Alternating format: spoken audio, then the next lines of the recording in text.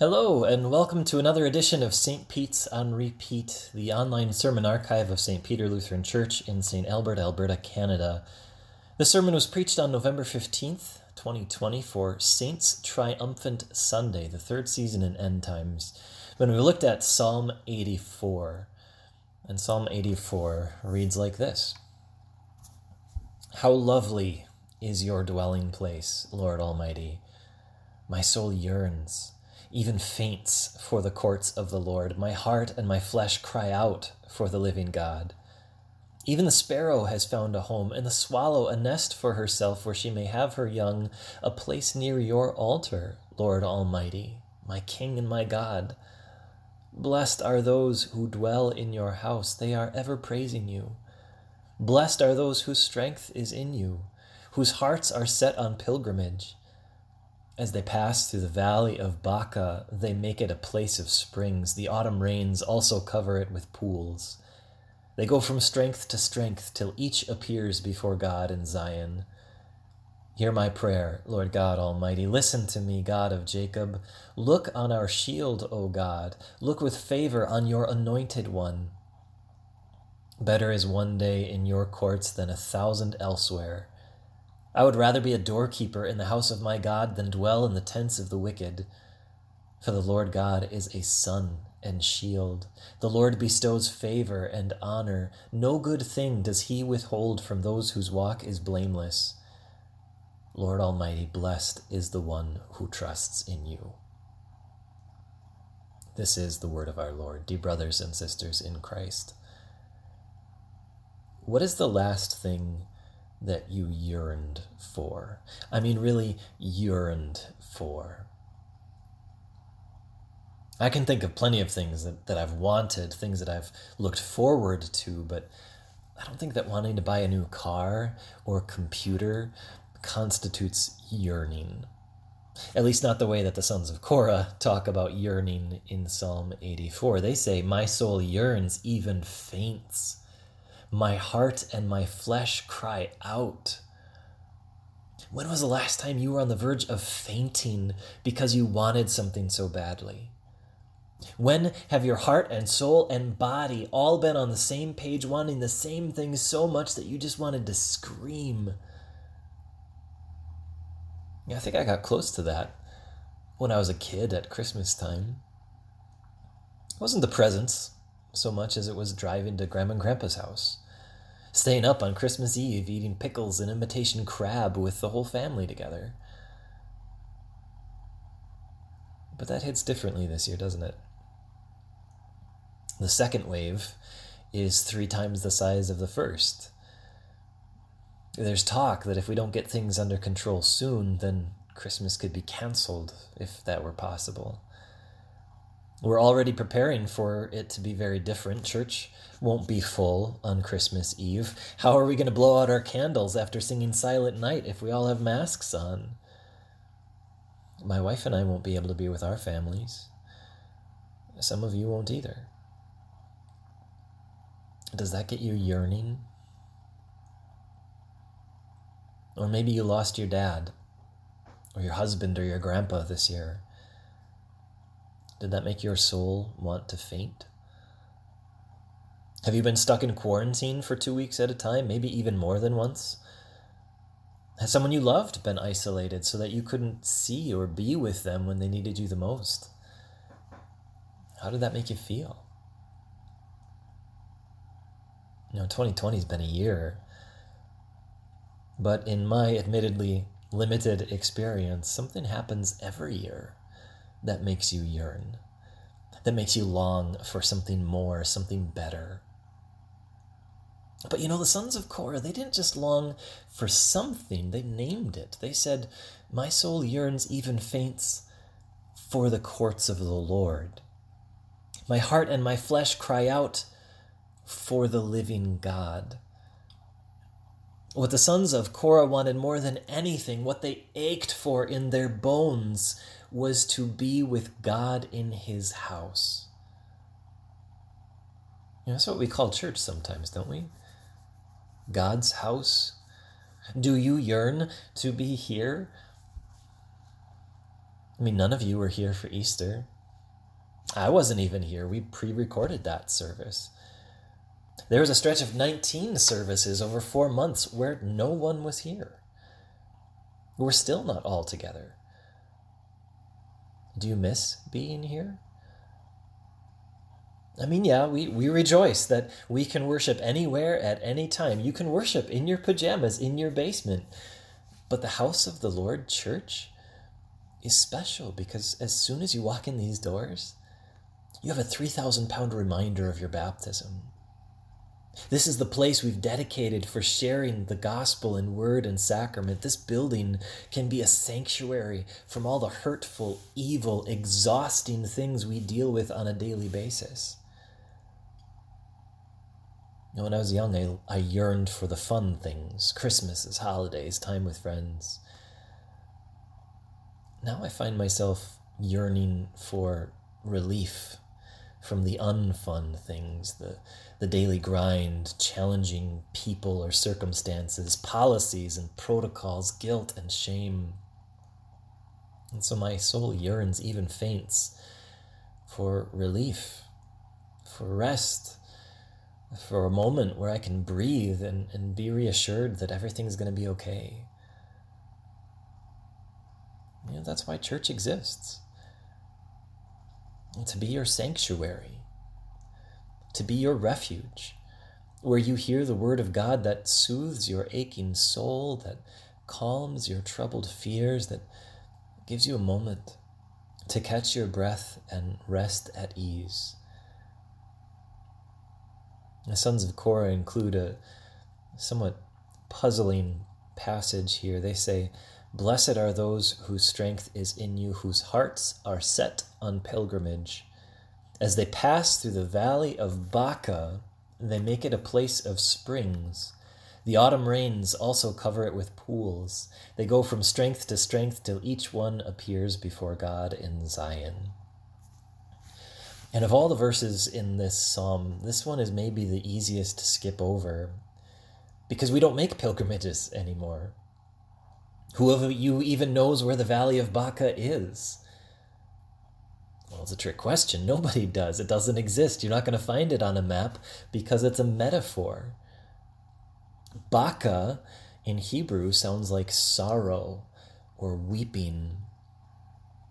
So the message is that as you go through sorrow and suffering, as you yearn for relief and release, God still showers you with his blessings until they pool up around you. In fact, the Hebrew word for pool sounds an awful lot like blessings. So this weird, easily skipped over section is actually a metaphor about how God is with you while you're yearning. It's about how God is blessing you while you suffer. It gives you the reassurance that you will appear before God in Zion, which is just another way to say that you will dwell in the house of the Lord. Only this time we're not talking about a church building, but the heavenly home of God. And ultimately, isn't that the real value of this earthly sanctuary and the purpose for Saints' Triumphant Sunday? To remind you that you have a home in heaven, and that nothing on earth can take that hope away from you because you have a shield that protects you.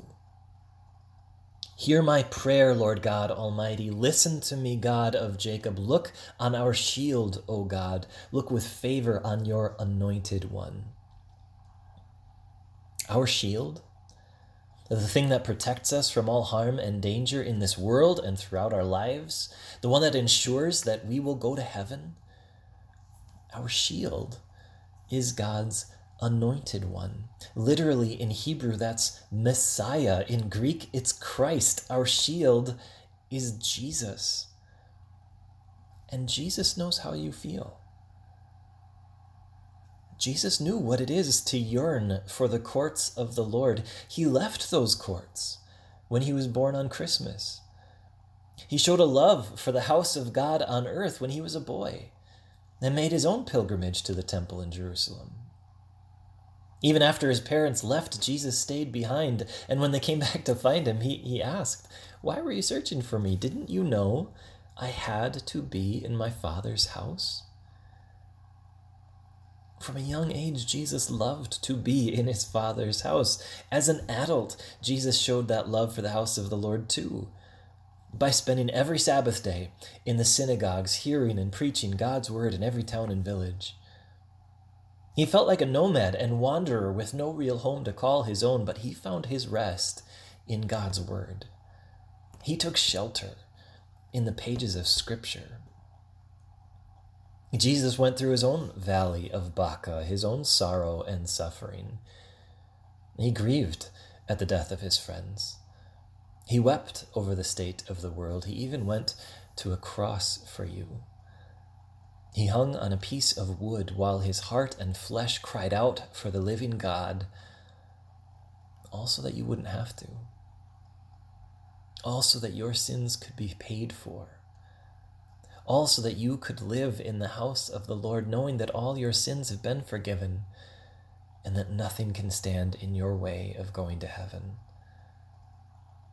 Heaven is your home because Jesus is your shield and Savior. Nothing, none of the things that exhaust you, none of the things that scare you, none of the things that make you yearn for something more or better, nothing can rob you of the hope of heaven, because Jesus is your shield and strength. Jesus is your Savior from sin.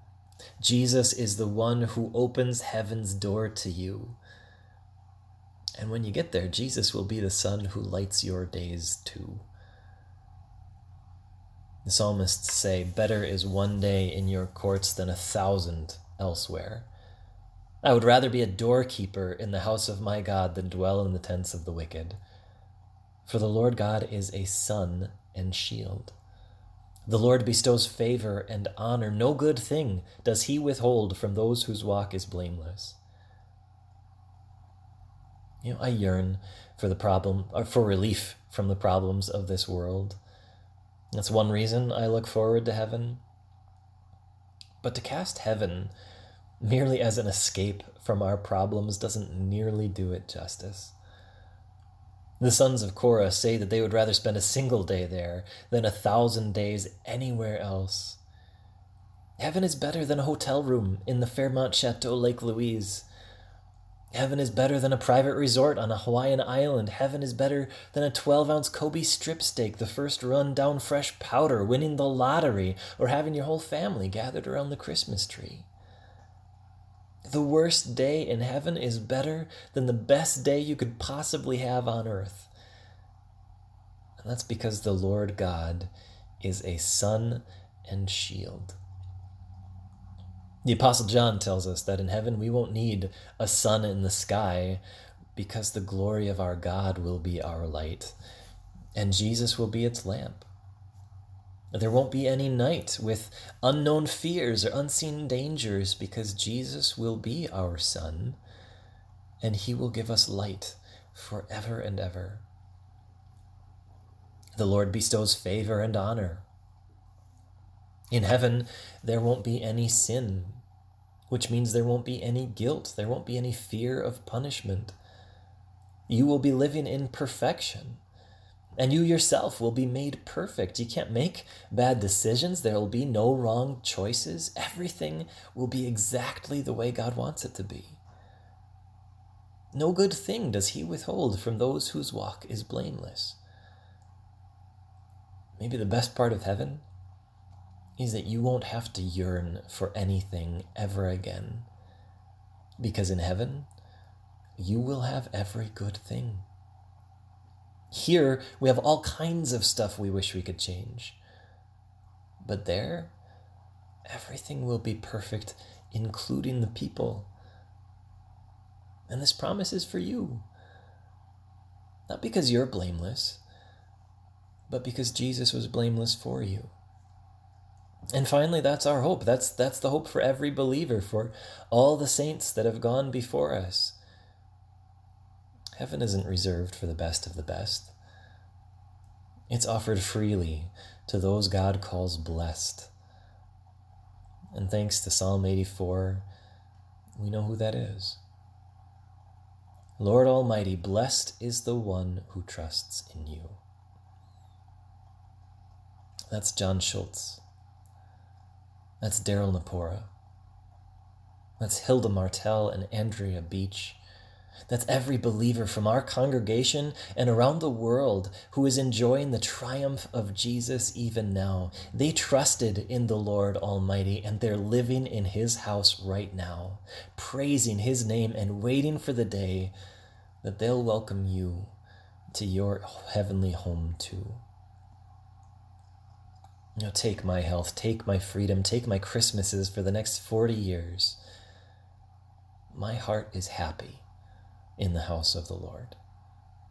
Here on earth, as I remember his promises, and forever in heaven, when I'll see them fulfilled. Blessed is the one who trusts in the Lord Almighty. Blessed are you. Amen.